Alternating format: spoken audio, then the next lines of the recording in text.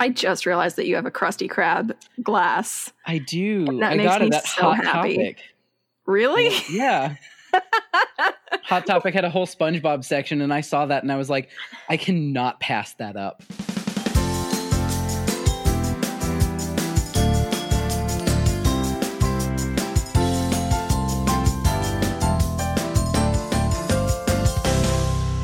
So it is pouring rain outside. It just out of nowhere started pouring rain. Oh, ew. And we've apparently got another tropical storm on the way. So I survived the two twin hurricanes that came through here. Because like the last episode that we put out, we looked like we were going to get hit by double hurricanes. Yeah. And they completely went around us. Like they came right near Mississippi and then just like took a sharp turn left and hooked up over the top of us. Oh, man. Well, that's lucky. Yeah. I mean, not for anyone that was in the way of that. That was a really powerful storm. It but was like a really bad one. But like, as far as we're concerned, we escaped it. Like we got some rain, but nothing terrible. And then we've got another one coming, and I just hope that it stops. Like, I know this is hurricane season, but like last year wasn't this bad. Right. Well, it's 2020. We all have to be a little extra with our disasters this year. I feel like 2020 is showing 2012 what an apocalypse is really supposed to look like. Right? Like, I remember 2012. I was around for that and like cognizant. But there wasn't a whole lot bad that happened that year. Like everybody was freaked out. It was a pretty calm year as far as I can remember. You know, like everybody was freaking out that it was going to be, you know, like the end of the world because the Mayans predicted it, but nothing happened. Like nothing happened. I think the only thing that happened in 2012 was Nyan Cat. I think it was. Maybe that was 2011. I think that was 2011, but there was a presidential election in 2012, which was just garbage. Well, it wasn't as garbage as some of the more recent ones we've had. Not even close. Not even close. Like, I would give anything for a 2012 election at this point. Oh, man, I would too. Absolutely. November 3rd cannot get here soon enough. I know. Yeah. Actually, I don't want November 3rd. I want November 4th. That's what I want. Yes. Like, November 3rd is going to be chaos. I want November 4th, where it's kind of like, well, it's over, you know? Yeah. Or maybe even November 5th, where it's really over, you know, because guaranteed November 4th is going to be, well, we want to recount. It won't matter which side. We want to recount because we're going to contest those results. So maybe November 5th, because by then the recounts will be over and it'll really be over. Yeah, I would like that. I would like that very much. I'm so looking forward to Thanksgiving this year because it seems like the least stress possible. Yeah. Yeah. I'm just, you know, like a small little socially distanced get together for Thanksgiving with the people that I care about. That's all I need right now because that sounds amazing. Exactly. All right. Well, are you ready to? Oh, actually, I need to introduce you so that people don't know, wonder what's going on. So this is Julia. She's been on the podcast before. She is one of the two co-hosts for What's in Your Hometown, which is a true crime podcast. Her and her co-host Sam came on last year and did a crossover episode with us. And we still need to do our crossover episode with you guys. Don't think I've forgotten. I haven't. I promise. Okay. Well, like we pretty well quit doing our podcast when, everything sort of fell apart. Right. Circa June or so. So we're going to wait till Sam moves back east before we can start back up again. But that will be happening soon. Okay. So we've got plans. It's going to be exciting. I know what I'm doing for the first episode back. Oh, awesome. That never happens to me. Well, that's awesome. Well, I mean, even if it's just me that has to be on, like if Tessa's still on her hiatus, I will do a crossover on your guys' show. I promise. I have not forgotten. We're all super happy to have you. We just don't have anything for you to come visit right now. That's fine. When we get it all squared away, and when this year finally calms down, we'll get something figured out. Awesome. But for now, let's shake the penny for our thoughts. And I'll let you pick heads or tails. Last week, I just so the first 2 guest spots I had, I went first, and I'm so sick of going first. So last time I would have gone first, but I said, no, I'm done. I'm not going to let the guest go second 3 times in a row. So I'm going to let you pick which you want, heads or tails. But if it picks me first again, I'm just going to give it to you because I just refuse to let the guest go second every single time. Okay. So. All right. I will pick tails. Okay. It's tails. Okay. Awesome. There you go. All right. So you've got a cryptid for me, right? I do. It's technically more of an urban legend than it is a cryptid, but that's okay. Anyway, I've been in an anime binging mood for long enough that I've gotten into Japanese folklore because I keep seeing these same little creatures that pop up, and I want to know more about them. Okay. And Japan has some really creepy stuff. Yes, they do. Whenever we get back to our podcast, I'm going to be doing a bunch of that. Like this week with you, I wanted to do the kappa. Nice. As a thing. But that had way more butt stuff than I was anticipating. And I feel bad bringing that onto someone else's podcast. Too much butt stuff. There was more butt stuff than should be an introduction. Okay, that's fair. Yeah. And you put together such a wholesome podcast. It's not the right vibe. So I switched gears 2 hours ago. Oh my God. Yeah. Oh my God. Okay. I wanted to talk about kitsune because I think that they're super, super cool. Right. And in America, you usually associate them with 3 things.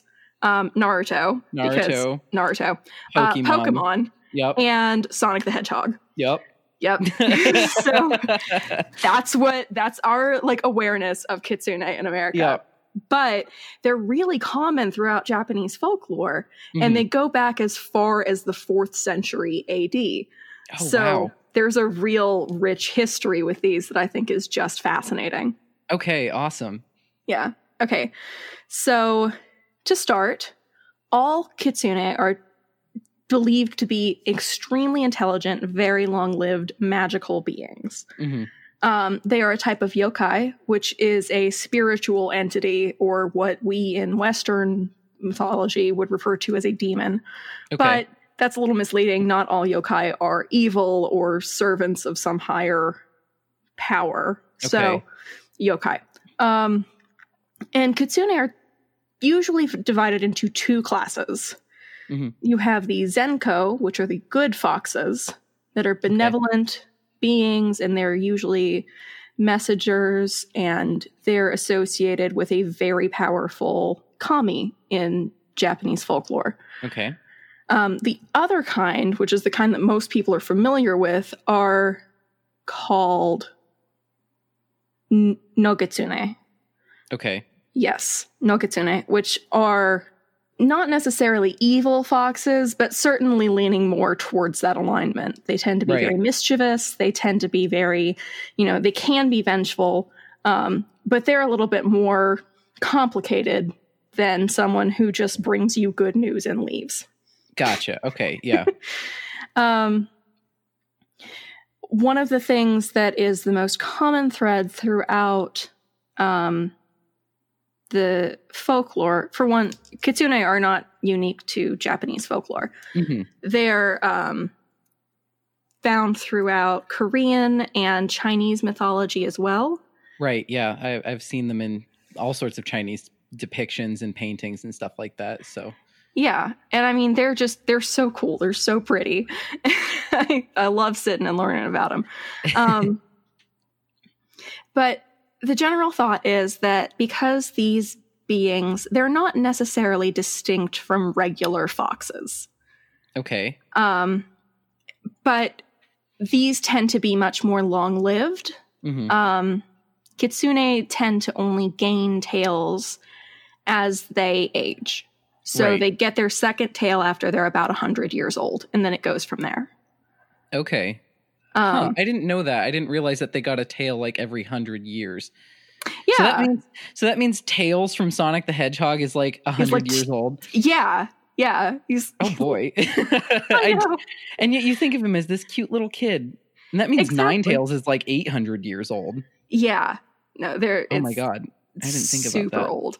Oh, there was a Kitsune in Digimon too. Yeah, there There was. was Cubemon? Cubemon. I think so. Yeah, that makes sense because Yeah. QB is the nine-tailed fox Oh, there we go. Yeah. from Cubemon. Yeah. QBmon. Oh, that's so cool. That's Yeah. so cool. So there we found another one. Exactly. And I mean, there's all sorts of them. They're in Inuyasha, Kamisama Kiss. They're in, just all sorts of. There was one in No Game, No Life, I think. Like, I've been on a deep dive into. Right. I wonder if Kyubey from Madoka Magica counts as kind of a evil kitsune. Maybe. Maybe. I haven't the seen name that sounds one. like it, but It does. sorry, I kind of went weeb on you. So, Please do. Please. oh, you don't want me to go full weeb? Nobody wants that. No. I mean, nobody wants that, but that's what every single human being in my life has had to deal with recently. So, I mean, that's just my life. So, Yeah. I mean, I've been doing cosplay and anime and comic conventions for 11 years now. So, it's just it's part of wonderful. it defines who I am. Yeah. Don't think I haven't seen those raunchy Link cosplays. They are my favorite.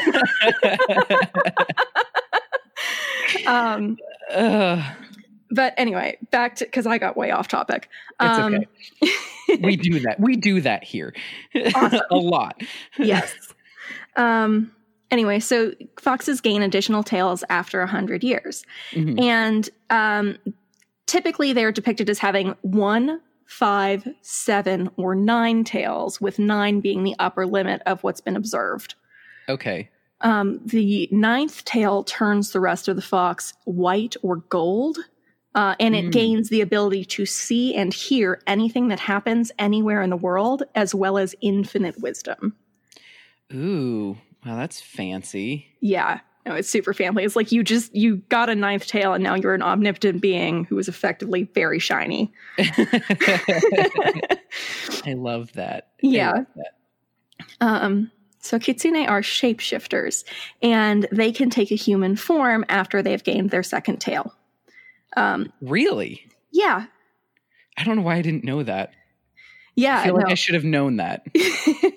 Usually, in order to transform like that, they will need to place reeds, leaves, or a skull over their head in order to have the complete visual transformation where their tails disappear. And Interesting. yeah. Okay. Kitsune usually prefer to take the form of either a beautiful woman, a young girl, or an elderly man. Sometimes they will appear as a young boy, but that tends to be a little bit less common. Gotcha. And how they choose to appear is not reflective of the fox's actual age or gender. Okay. And because they're tricksters, and this is very handy, they can duplicate the appearance of a specific person. So they could be like your identical twin. Yeah, basically. Okay. So they could pick, they could make up their own person, or they could just decide to look like somebody who already exists. Yes. Okay. Interesting. They could make an OC, or they could just be a self-insert fan fiction. Gotcha. Exactly. Okay. Exactly. Okay. That I get that. My listeners might not get that, but I do. Mine will. It's okay. Frequently, the tales involving kitsune involve them possessing people. Mhm.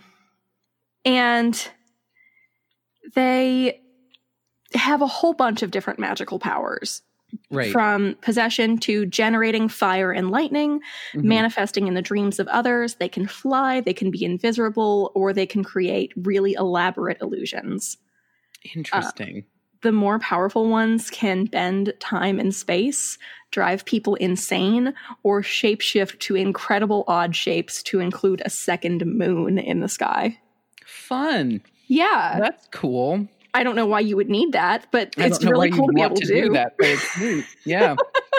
I don't know how they're aware of this power, because I don't think there's any time documented in history where there were two moons in the sky, but that's cool. Right? Well, listen, if you're going to be looking for a fox, you're definitely not going to be looking for a second moon. I suppose. So maybe there were two moons and people just didn't notice because they were too busy looking in bushes for foxes. I think that could probably be accurate. Kitsune also have plenty in common with vampires and succubi. Okay. I did not know that. I know. I didn't either. They can feed on the life or spiritual powers of humans, usually through seduction. And it can be revealed that the person you're with is a fox because of the way that they reflect in mirrors. Their reflection will be of a fox. Interesting. Yeah. Oh, I did not know that. That's really interesting. They also have... if you get them really drunk, sometimes they will lose control of their powers a little bit, and you will be able to see their tails. If they're startled or injured, they also will lose a little bit of control. There's one story of a man who dunked his toe in a hot bath that was too hot, and it burned him. Mm-hmm. So when he ran back through the back house, he was just covered in fur. And then he turned into a fox and ran off into the night. Okay. Interesting. Mm-hmm. That actually reminds me of another Pokemon that is fox-like and can shapeshift.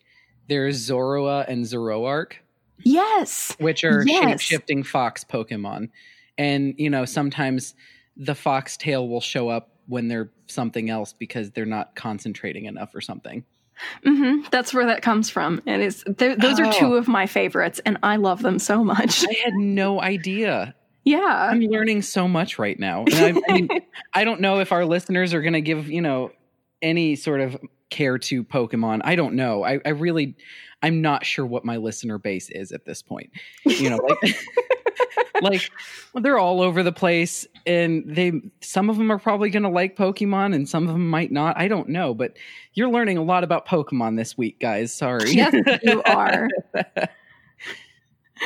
Listen, you never know when Pokemon trivia is going to come in handy. You really don't. Very fair. That's very fair. But we're also mainly learning Japanese folklore. But Japanese folklore affects very heavily all of their media that they put out. Yes. Where it's like we don't seem to put a lot of our folklore into our media here in the States, unless it's UFOs. Right. In everything. Yeah, no, I don't really know why that's a difference, but I really enjoy being able to look at something on like a Japanese media thing and be like, oh, there's something more to this story that I can look up later. Yeah. No, it's fascinating. Yeah. So some of the stories with Kitsune make it so that these foxes are really, really tricksters. Mm-hmm. And sometimes, like, the typical like Dungeons and Dragons alignment charts. Yes. like neutral good, lawful evil, and stuff like that. Yeah, that. I feel like a lot of them are chaotic neutral. Yeah. That's kind of what it's sounding like. A lot of these stories involve playing tricks on overly proud samurai, greedy merchants, boastful commoners. The goals usually include seduction, theft of food, humiliation of the prideful, and personal revenge. Occasionally, you will find stories of them abusing, like, poor tradesmen, farmers, like very devout monks. Anyone that has personally offended a fox can expect to be tricked. Okay. And nice. They can create foxfire, which is pretty similar to a will-o'-the-wisp. Mm-hmm. They can lure travelers away, and they can confuse their targets with illusions or visions that will ultimately embarrass, confuse, or kill them. Oh, depending where you are on that scale. That sounded like the side effects for medication on television. It's like side effects may include, confusion, disorientation, or death. Exactly. Oh boy. That's not to say that these beings can't be honorable or friendly. Right. They do keep their promises and they do repay their favors. If a person gains the favor of a kitsune, it can protect the house and bring wealth and fertility to the family. Okay. But once this happens, that family tends to be ostracized from the community because that's an unfair advantage. Also, foxes are tricksters and not to be trusted. Right. Okay. Yeah. I guess they understand that. Yeah. They don't have the same concept of morality that humans do. So sometimes the wealth and gifts and favors that they bring back to their homes were like stolen from other families. Oh, fun. Okay. Like, I found this pile of money. It was in someone else's basement, but I found it and I wanted you to have it. Okay. There are a few different stories of ancient interactions with humans. Mm-hmm. Circling back, foxes can force humans to enter a state called kitsunetsuki, or fox possession. Okay. This can cause strange behaviors. It can cause the development of physical features that appear fox-like, such as claws, sharp teeth, pointed, streamlined faces, narrow-set eyes, and lighter-colored hair. A lot of mental illnesses throughout history have been blamed on these fox spirits. Why does that not surprise me? Like, in the slightest. Why would seriously? It's like, okay, cool. Does not surprise me at all. Anytime there's a mental illness, it's either one of two things. It's either demonic possession or it's just because you're on your period. Exactly. One or the other. And those are not mutually exclusive. No, they aren't. We're aware. They are not. Sometimes you're on your period because you're possessed. Exactly. So stupid. I'm sorry. It's good. I saw a tweet, like, it was a while ago, but it was my wife, whomst has had 7 children and no orgasms this year, is very sad. Clearly she is deranged. Right? Yeah, I've seen that meme before. And it's like, God, that was the mindset back then, though. It's like, really was. Women are there to produce children and take care of the household and the family and do everything. They get, no pleasure out of sexual relations with their husband. And yet, why are they depressed? Well, it must be because, they're possessed. And it's like, or they're just severely depressed because they're not well taken care of. But okay, exactly. Go off. Maybe make an effort to make your wife smile sometimes. You would be amazed at what happens. Right? I don't get it. I don't get it. But I mean, it's like you even think I'm really kind of going off on rabbit trails at this point. Oh, but please. It's like, you think about like all the mental disorders that are named after like feminine sort of things. Like lunatic is named after the lunar cycle, which was another name for a menstrual cycle. Yeah. Hysterical, named after, hysteria, which is, like a hysterectomy is getting your, lady parts removed. It's the same. It's the same root. Yeah. So it's like so many words like that for mental illnesses are based on women, and they're just being women. They're just emotional, crazy women. And that's just kind of who they are. They're mentally ill. And it's like, no. Exactly. It's like, no, let me. Boy. Let me tell you a thing. It's going to blow your mind. But yeah. Sorry, I went off on a tangent. No, you're good. Mental illness is important. Everybody should get help. In fact, go find betterhelp.com. It's amazing. Absolutely. Like that has definitely gotten me through this year. Yeah, it did for me too. I signed up for betterhelp.com like at the beginning of quarantine because it was just so much stress. So everybody should get therapy. That's that. Seriously. I've said my piece on that. Okay, cool. Get therapy. It's nice for you.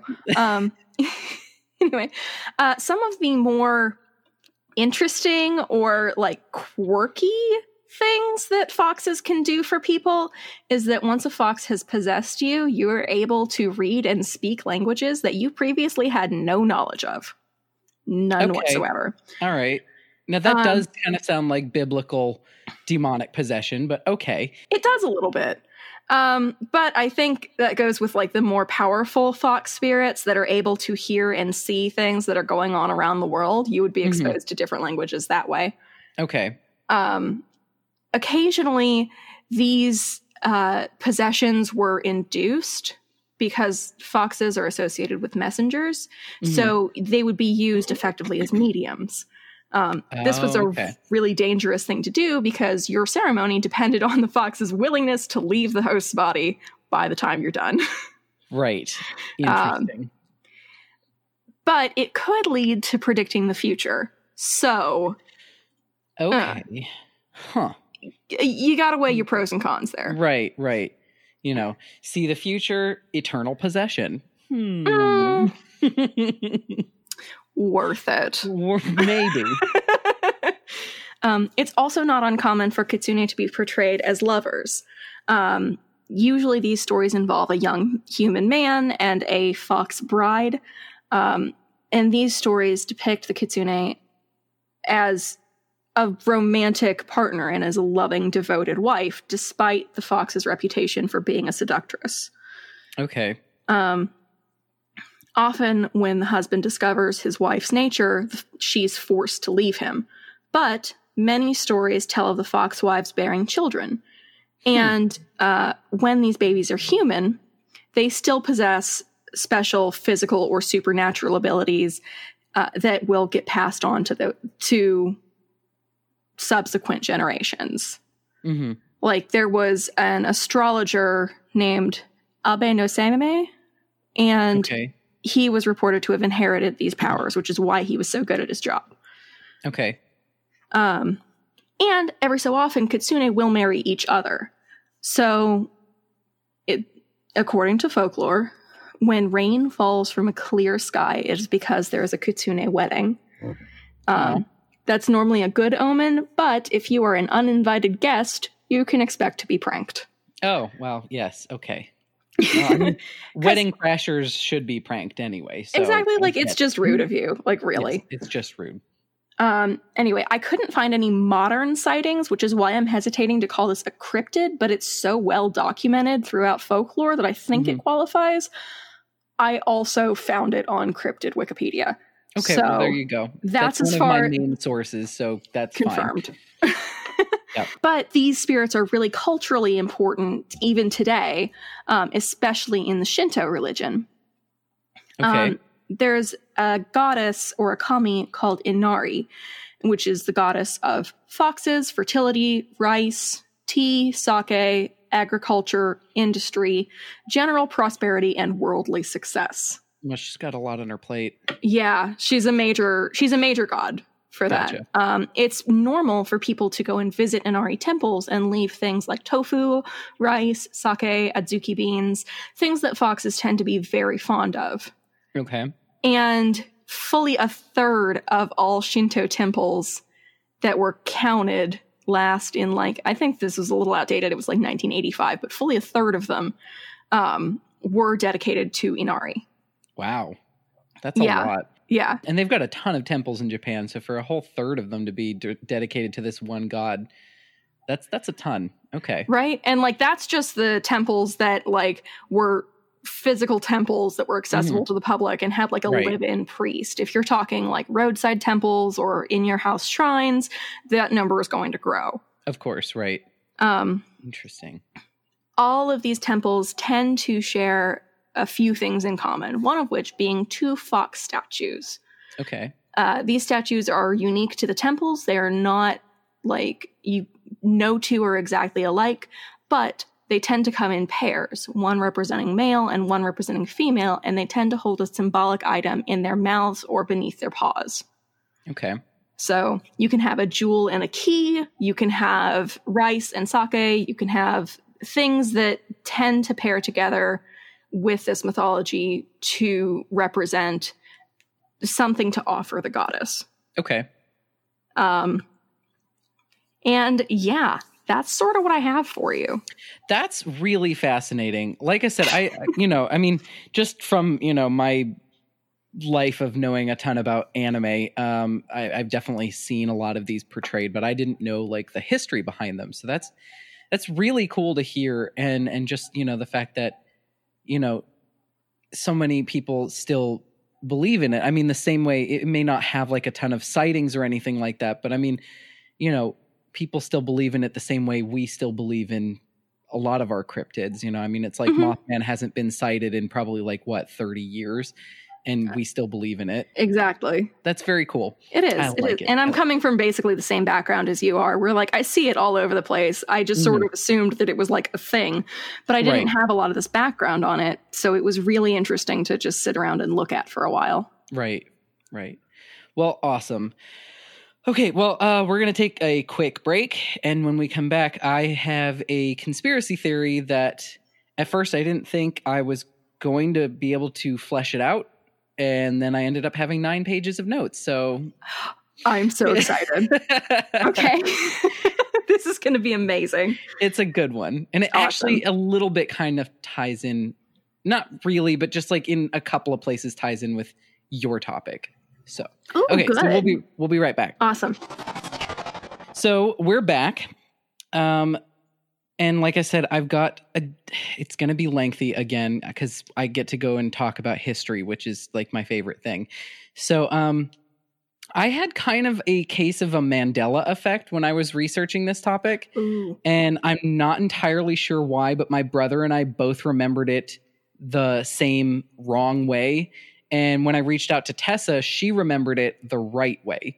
So just to confirm, I'm going to ask you, how did Houdini die? Like, what do you remember learning about his death? Oh, man. I don't remember a whole lot about his death. I think that he died doing a trick, didn't he? No, he didn't. Okay. So you remember it wrong, just like me and my brother. Okay. He did not die doing his trick. But like, that's what we thought too. He was either by like an accidental drowning or an accidental hanging or something. But his official cause of death is from appendicitis. Really? Yes. That seems lackluster. Right? However, in today's conspiracy theory, we're going to talk about how it's possible that Houdini was actually assassinated. Yes. I'm so excited about this. So the basis behind this conspiracy theory is that Houdini's death was very sudden and kind of mysterious. Like, yes, his official cause of death was appendicitis, but it may have also been complicated by a series of quote-unquote hammer-like punches he sustained to his abdomen by a McGill University medical student named Jocelyn Gordon Whitehead. Jocelyn was a man's name, apparently, back in the day, because I thought this was a woman, but it was not. Houdini, that's fine, but why are you going to punch somebody in the stomach if you're a med student? I'll get to that. Okay. Houdini was known for being very physically fit and often boasted being able to take gut punches without any serious injuries. So basically he would that was one of his tricks, was he would brace himself and people would punch him in the stomach and he'd be fine. However, at the time of these particular punches, they didn't allow Houdini to properly brace himself, and they were kind of a surprise. And it may have exacerbated the appendicitis that he already had but didn't know about. So how could this have been an assassination attempt, and who would have wanted to assassinate Houdini? Well, to answer those questions, like I said, we're going to do my favorite thing, and we're going to delve into the history books and talk about everything leading up to his death. Yes. Okay. So here's a quick history of Houdini's life, because I don't want to be talking for 2 or 3 episodes, because I think, and That's Why We Drink talked about Houdini at one point, and they talked about him for 2 episodes. Wow. His life is fascinating. So I'm going to try to wrap it all up as quick as possible. Okay. So Houdini was born Eric Weiss in Budapest before his family immigrated to the United States when he was 4 years old. So Budapest is what's now Hungary. Right. At the age of 9, Houdini ran away to join the circus as a trapeze artist and a contortionist, calling himself Eric the Prince of the Air. I love it. He literally joined the circus. He ran away and joined the circus when he was 9 years old. Sorry. I'm just sitting over here. This is where my brain went. Eric, because he's in the air. Yep. I'm sorry. I'm so sorry. Magical puns. I love it. So at the age of 16, after reading the autobiography of famed French magician Jean-Eugène Robert Houdin, he decided to go by the stage name of Harry Houdini, believing that adding an I to the end of a word meant like or esque in French. So basically, Houdin was the guy's name, so he like thought that adding an I to Houdin, so Houdini, made it like he was Houdin-esque or like Houdin. But that's not actually that's not a real thing in French, but that's what he thought it was. And then Harry, he claimed, was also an homage to famous American magician Harry Keller. So that's where he got the stage name Harry Houdini. He debuted as a magician in 1891, originally performing traditional card tricks and sleight of hand, dubbing himself as the King of Cards. However, he was never really spectacular about it, and many magicians the world over have kind of said that sleight of hand was not his forte. He moved on to escape acts, which is where he really found his niche and had his big break in 1899. And then between 1900 and 1920, Houdini toured the world and became not only one of the most famous magicians, but also the highest paid American vaudeville performer for many years. That's amazing. Right? And he was all like self-taught. Wow. So some of Houdini's most notable escapes were the Mirror Challenge, which was a handcuff escape act that he performed as a challenge issued by London newspaper The Daily Mirror. So it wasn't actually anything to do with a mirror. It was a newspaper called The Mirror. In this, he had to escape a special pair of handcuffs that it took a blacksmith 5 years to make. And it took him over an hour and a half to escape. And he would later go on to say it was the most difficult escape of his career.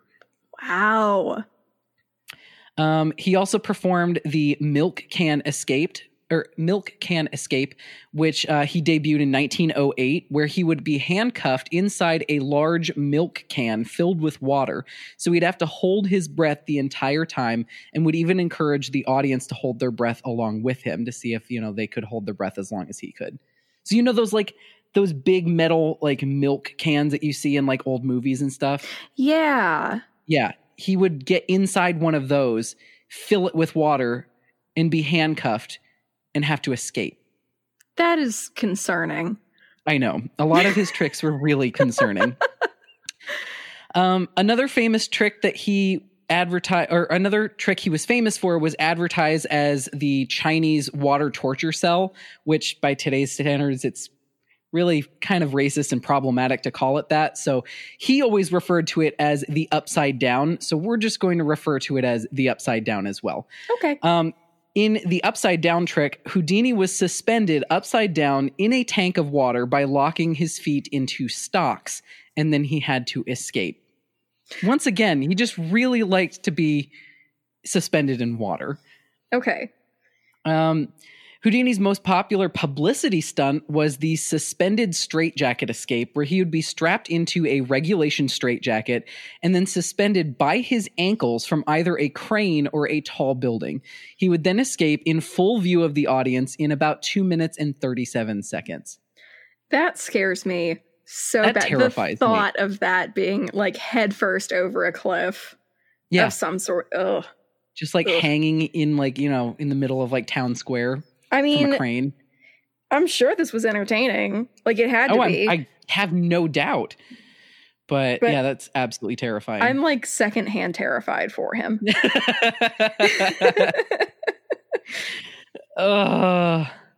So the overboard box escape was another one of his popular publicity stunts. In this one, he would be restrained in handcuffs and leg irons, nailed into a crate, and then the crate was tied up in ropes, weighed down with 200 pounds or 90 kilograms of lead, and lowered into a body of water. His average escape time was 57 seconds. Good. I mean, that's impressive, but oh my God. But I just imagine, like, you've got to practice this at some point. Yeah. And it's like the fact that he didn't die during practice is impressive. I'm terrified. Yeah. Like, I just am. That's good. Good for him. Thrilled. Yeah.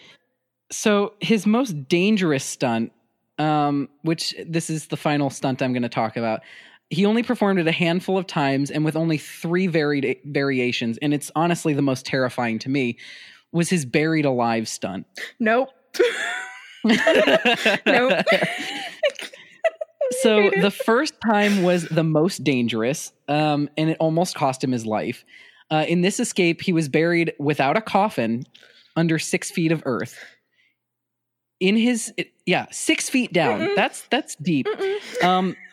While he was trying to dig his way out, he panicked and tired himself out and passed out right as his hand broke the surface, relying on his assistants to pull him out the rest of the way. Well, that was lucky. Yeah. Like he made it right to the surface and got his hand out and passed out. Oh, I hate it. Oh, I hate that I thought. Ugh. I know. The second time he performed it as a way to debunk a famous Egyptian mystical performer known as Raman Bey. Bey claimed that he used mystical superpowers that allowed him to stay locked in a sealed coffin for an hour. Houdini, who was notorious for disproving mystics and spiritualists, which is something we will get into, and he was one for theatrics, not only sealed himself into a coffin, but also submerged said coffin in the New York Hotel Shelton swimming pool and survived for an hour and a half. So basically he was saying, it's not mystical powers. This guy's just really good at staying in an enclosed space for an hour, and I can do it for an hour and a half under a pool of water. Oh, okay, so, I guess. Yeah. Good for him. Yep. The final variation, sadly, never was actually performed, but was planned to be featured in his stage show. In this variation, he was to be restrained in a regulation straitjacket, sealed in a bronze coffin, and then buried in a tank of sand.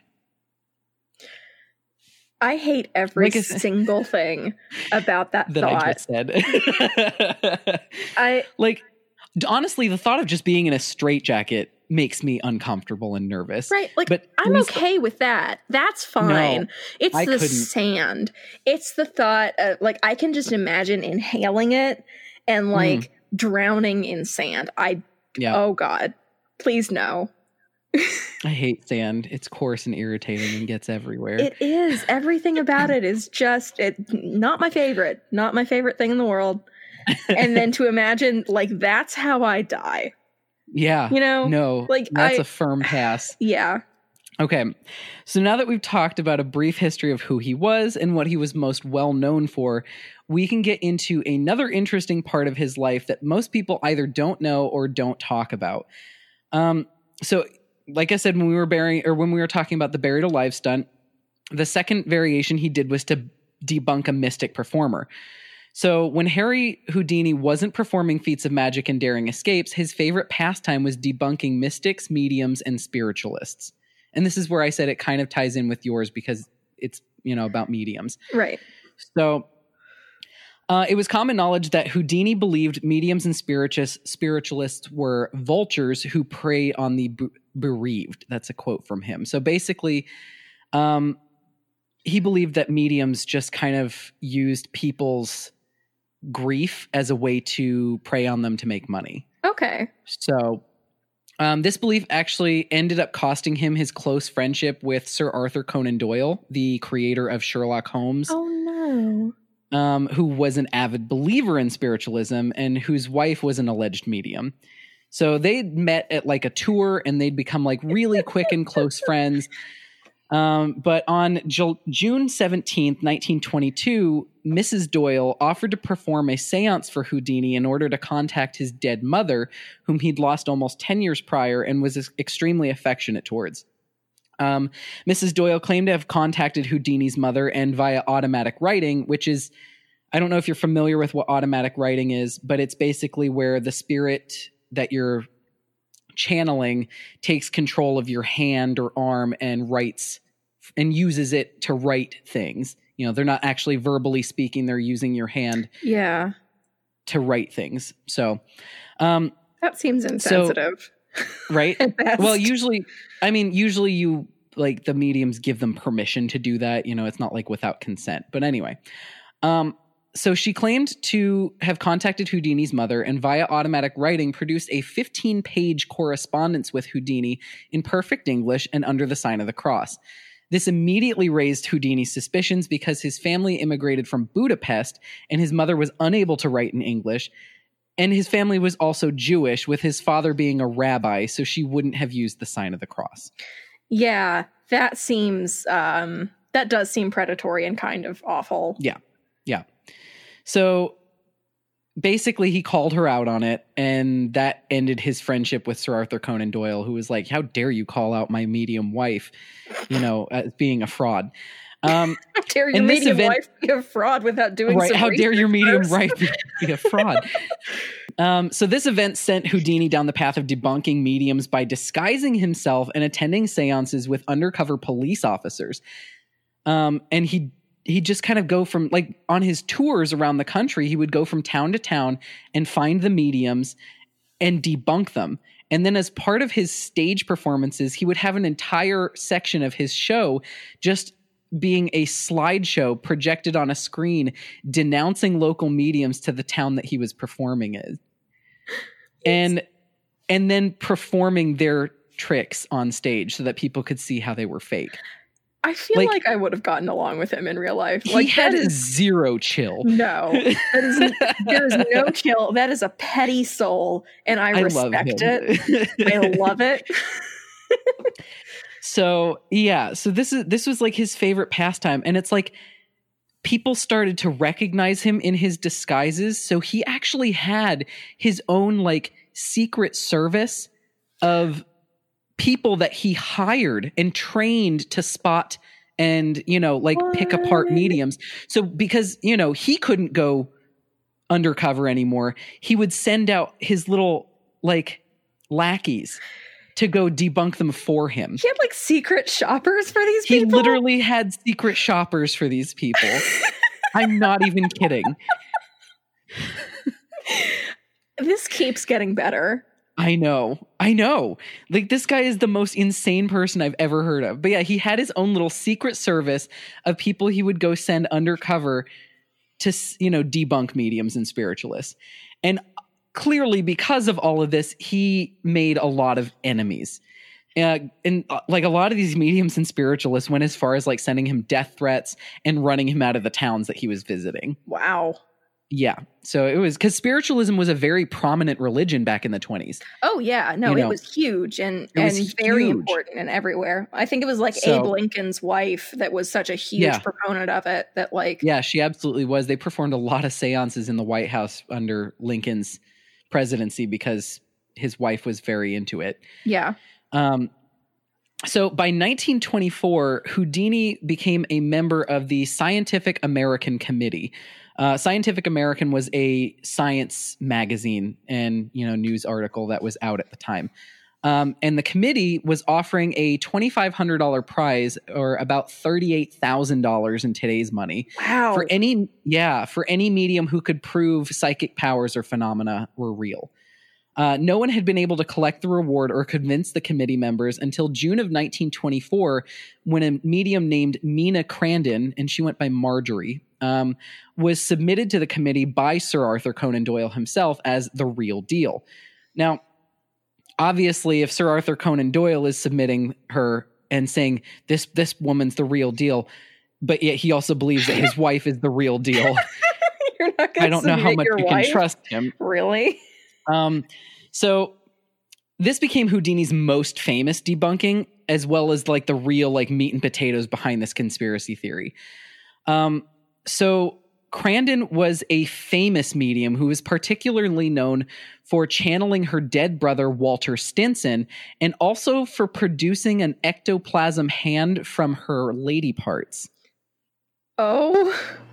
Which was later found out to be animal liver and trachea sewn together and stuck with cotton. And basically she would hide it in her nether region and pull it out during a seance. Oh my God. I wish that was not real, but that is very real and very well documented. And there are pictures of this ectoplasmic hand that you can find online. It's so gross. That's disgusting. Why would it's so gross? Oh my God. There have to be, like, aside from the, like, ew factor, because of course, right. What sort of woman is not careful about what goes up there? That seems like an irresponsible decision. Hi, Kitty, I've got it. Sorry, my cat has decided to come and join this recording session. But yeah, and it's like her husband was a doctor too, like a famed doctor. So it's like, and he helped her out with a lot of this. That's worse. I know. That's terrible. And everything it was like, about that is... She was also known for performing a lot of her seances in the nude. And, you know, and like her husband, like her and her husband were also known for like soliciting men with like pictures of her, like in like spiritualist lingerie. I'm not even kidding. Like this woman was like, she was insane. 1920s OnlyFans. I know. Yes, basically. It was like a 1920s OnlyFans. Okay, no, that's going in the title. Okay. This is wonderful. So like, you do you. Go for it. Whenever she did like the ectoplasm hand, though, she would do it. She was wearing like a kimono, you know, but it's like most of her seances were performed in the nude. But yeah, she would occasionally wear a kimono and use that to hide the fact that she was hiding. I'm so like concerned. Animal products shoved up her lady bits. Okay. Yeah. Yeah. So her performance, it was apparently very believable because it was so well done and put together that most of the scientific committee believed it. And she actually, like, I mean, she was the center, like, of a lot of the spiritualist movement. She was the most famous medium. And a lot of people looked at her as like the head of the religion. Okay. So like she was that believed. Like, I mean, as gross as that all sounds, it's like she apparently did it in a way that people believed it, you know. A+ for a dedication to your role. Apparently. Like, right? Good job. So the committee was kind of divided over whether or not to give her the prize money, which is when Houdini was called in to be the final say on the matter. So on July 23rd and 24th of 1924, Harry and other committee members attended 2 separate seances in order to observe her act up close. After the first of the 2 seances, Houdini was able to pick apart and reproduce every single one of the tricks performed and was even quoted as saying, "I've got her, all fraud, every bit of it. One more sitting and I will be ready to expose everything." Wow. Okay. Yeah. After attending the second seance, Houdini officially announced to the committee that she was indeed a fraud. The committee remained divided for a while even after his debunking, but ultimately decided not to award Crandon the prize money. So he was that good at debunking. Like, he was incredible. Yeah. So spiritualists everywhere were enraged at Houdini for not only calling someone that was so highly regarded in their religion as a fake, but also for reproducing her tricks during his stage performances. Basically, a lot of them believed that Houdini himself had mystical powers that were super, like, well developed, and he was using his powers to suppress the mediums that he was debunking. Oh, that's a grade A conspiracy theory. I right? like it. So there's like a conspiracy theory inside this conspiracy theory. Okay. But so the death threats increased, and Walter, who was once again the spirit of Crandon's dead brother, supposedly even said during a seance, "I put a curse on Houdini that will follow him for every day for the rest of his short life." Ooh. Yeah. Houdini continued debunking mediums and spiritualists for the next 2 years, even going so far as to offer his own $10,000 reward, which is $148,500 in today's money, to anyone who could prove him wrong. So in 1926, he even went so far as testifying before Congress in support of a bill that would outlaw the practice of pretending to tell fortunes for reward or compensation. Later that year, Crandon's brother's spirit once again spoke against Houdini, saying Houdini will be gone by Halloween of this year. Oh, wow. So, which That's ominous. He died on Halloween of that year. What? Oh, yeah, that's creepy. And we're going to get into that because we're going to get into the death right now. Okay. So the events leading up to Houdini's death began on October 11th, 1926. While performing the Upside Down, he fractured his ankle when a piece of faulty equipment hit his leg. Against doctors' recommendations, he continued his tour up to Montreal, Montreal, Canada, where he gave a lecture to McGill University. A few days later, on October 22nd, he invited some McGill students to visit him in his dressing room at the Princess Theater. The magician's sore ankle was still bothering him, so he sat down on a couch while the group chatted. At some point, the student that we talked about before, Jocelyn Gordon Whitehead, asked Houdini if it was true that he could resist hard punches to his abdomen, a claim, that once again the magician made publicly. Mm-hmm.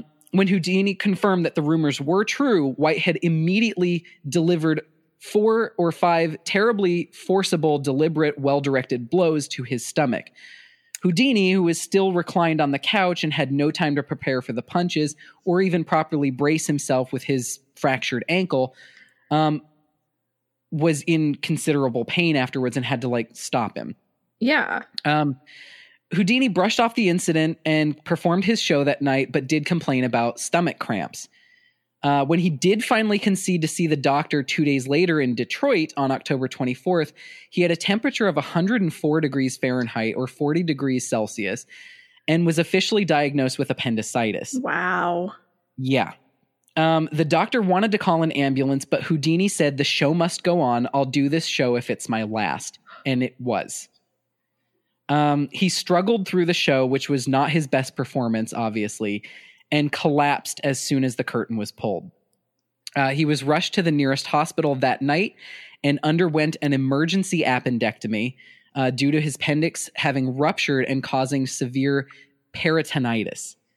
Ooh, that's bad. Yeah. He underwent a second surgery on October 28th that used a new anti-streptococcal serum, but it was too late as the peritonitis had already advanced to sepsis. Oh, man. Yeah, so it was too late by that point. Houdini died on October 31st at the age of 52, with his last words being, "I'm tired of fighting." Oh, that's heartbreaking. So heartbreaking. What? Yeah. That's not fine. Officially, Houdini's cause of death was peritonitis caused by blows to the stomach that he received in his dressing room, and his insurance actually paid his wife double indemnity for accidental death. Wow. Yeah. So he, cool. Yeah. However, in 2013, it was discovered that appendicitis being caused by blunt force trauma is very rare and improbable, and that Houdini probably already had appendicitis prior to the punches to the gut and just didn't realize it, and these just kind of exacerbated the situation. Ooh, okay. One theory, though, states that a group of spiritualists had him poisoned, as there was never an official autopsy performed on the body, so we kind of are just taking the doctor's word that it was appendicitis. Also, like I mentioned, Crandon predicted that Houdini would be gone by Halloween, which he was. Right. So was he assassinated, or did the gut punches, make things worse, or was he poisoned? Well, in 2007, his grandnephew, George Hardeen, appealed to the courts to exhume the body of his great uncle so an autopsy could be performed to decide if there was poison in his system at the time of his death. However, they never filed the paperwork and nothing came of it. So, yeah. Okay, I know. I guess. And then a last little fun fact before I wrap this up is before Houdini's death, he and his wife came up with a secret code so that if communication with the dead was possible, he could prove that it was him by speaking the secret code to her that only she knew. So for 10 years after his death on Halloween, Houdini's wife, Bess, hosted an annual seance, but never once made contact with her husband. And she took it as a sign that the spirit world either doesn't exist or that it just doesn't talk, Now, however, his medium and spiritualist enemies took it as a sign that he was continuing to be petty and spite them from beyond the grave. But I mean, he is. Yeah. But yeah, she held set that up anyway. Shows you being petty, right? But yeah, so she held an annual seance for 10 years and continued, and like the seance like came with a $10,000 reward, which, like I said, was about $148,000 in today's money, right? And nobody ever claimed the reward. Now, she officially called the seance off after 10 years, but there are still seances every year on Halloween to contact Houdini that still happen to this day. Okay. So, but yeah, so that is the conspiracy that Houdini might have been assassinated by mediums and spiritualists that he ticked off over the years. I love it. Isn't it fascinating? A wild ride from start to finish. I had no idea that. But yeah, I was super fascinated learning some of this and researching some of it. So, like, there was just so much about Houdini that I didn't know. Yeah. So, but I love it. I love sitting here and getting to learn about this because I had no idea about any of it. Yeah. Like, I had a dog named Houdini growing up. And that's really? Yeah. We changed his name to Douglas after the Supreme Court justice. But when we got him, his name was Houdini. Cute. Yeah. But anyway, so why don't you tell us where we can find you and your podcast on social media so that when it gets started back up again, everybody can find you? Sure. So Sam and I actually have 2 podcasts now. We're getting ready to launch the second one. So our podcast that you can find that's out and that, you guys can come check in, drop in on us. It's What's in Your Hometown. It's an urban legends and true crime podcast. You can find us at What's in Your Hometown on Instagram and Gmail, and at WIYHT on Twitter. Our second podcast that we're getting ready to launch is called Disclaimer Results May Vary. Okay. It is a relationship advice podcast from 2 people who could not possibly be less qualified to give relationship advice. Oh, that's exciting. Yeah. I will listen to that. Yeah. So, if you want, you can write into us. We're at Disclaimer Pod on pretty much everything, except I think Twitter is at Disclaimer Podcast. Okay. But yeah, that's us. You guys can come and hang out and interact with us. Thank you so much for having me. This has been an absolute blast. Of course. No, it's always fun to see you and talk with you. And I think Sam's actually going to be on in a couple of weeks. So that's exciting. Get to see her as well. So, I just wanted to give her time to get home and get settled. But yeah, I think she's going to be on either next month or November or something like that. But it's going to be exciting. Oh, that's going to be awesome. Yeah. But yeah, with that, thank you all for listening. We'll be back again on October 1st. I can't believe that it's almost October already. Oh, man, that's crazy. It's crazy. But yeah, so thank you guys for listening. And don't forget, Big Brother is watching. Thank you so much for joining us for another episode of Conspiracies and Cryptids with Sammy and Tessa. Don't forget to check out our website, www.conspiraciesandcryptids.com, for more episodes and other information. And if you're really enjoying what we're doing, check out our Patreon at patreon.com/cryptipod. That's CRYPTIPOD. There you can find different ways to support us and get some awesome goodies along the way. While you're at it, you can also find us on all of your favorite social media platforms like Facebook, Instagram, and Twitter. That's any one of those at Cryptipod. And if you're enjoying our podcast, please think about leaving us a 5-star review on iTunes. Leave us 5 stars and a nice little blurb about why you like us. It helps us to gain some traction and find some new listeners. And while you're at it, don't forget to tell your friends, because our friends are your friends. And don't forget, Big Brother is watching.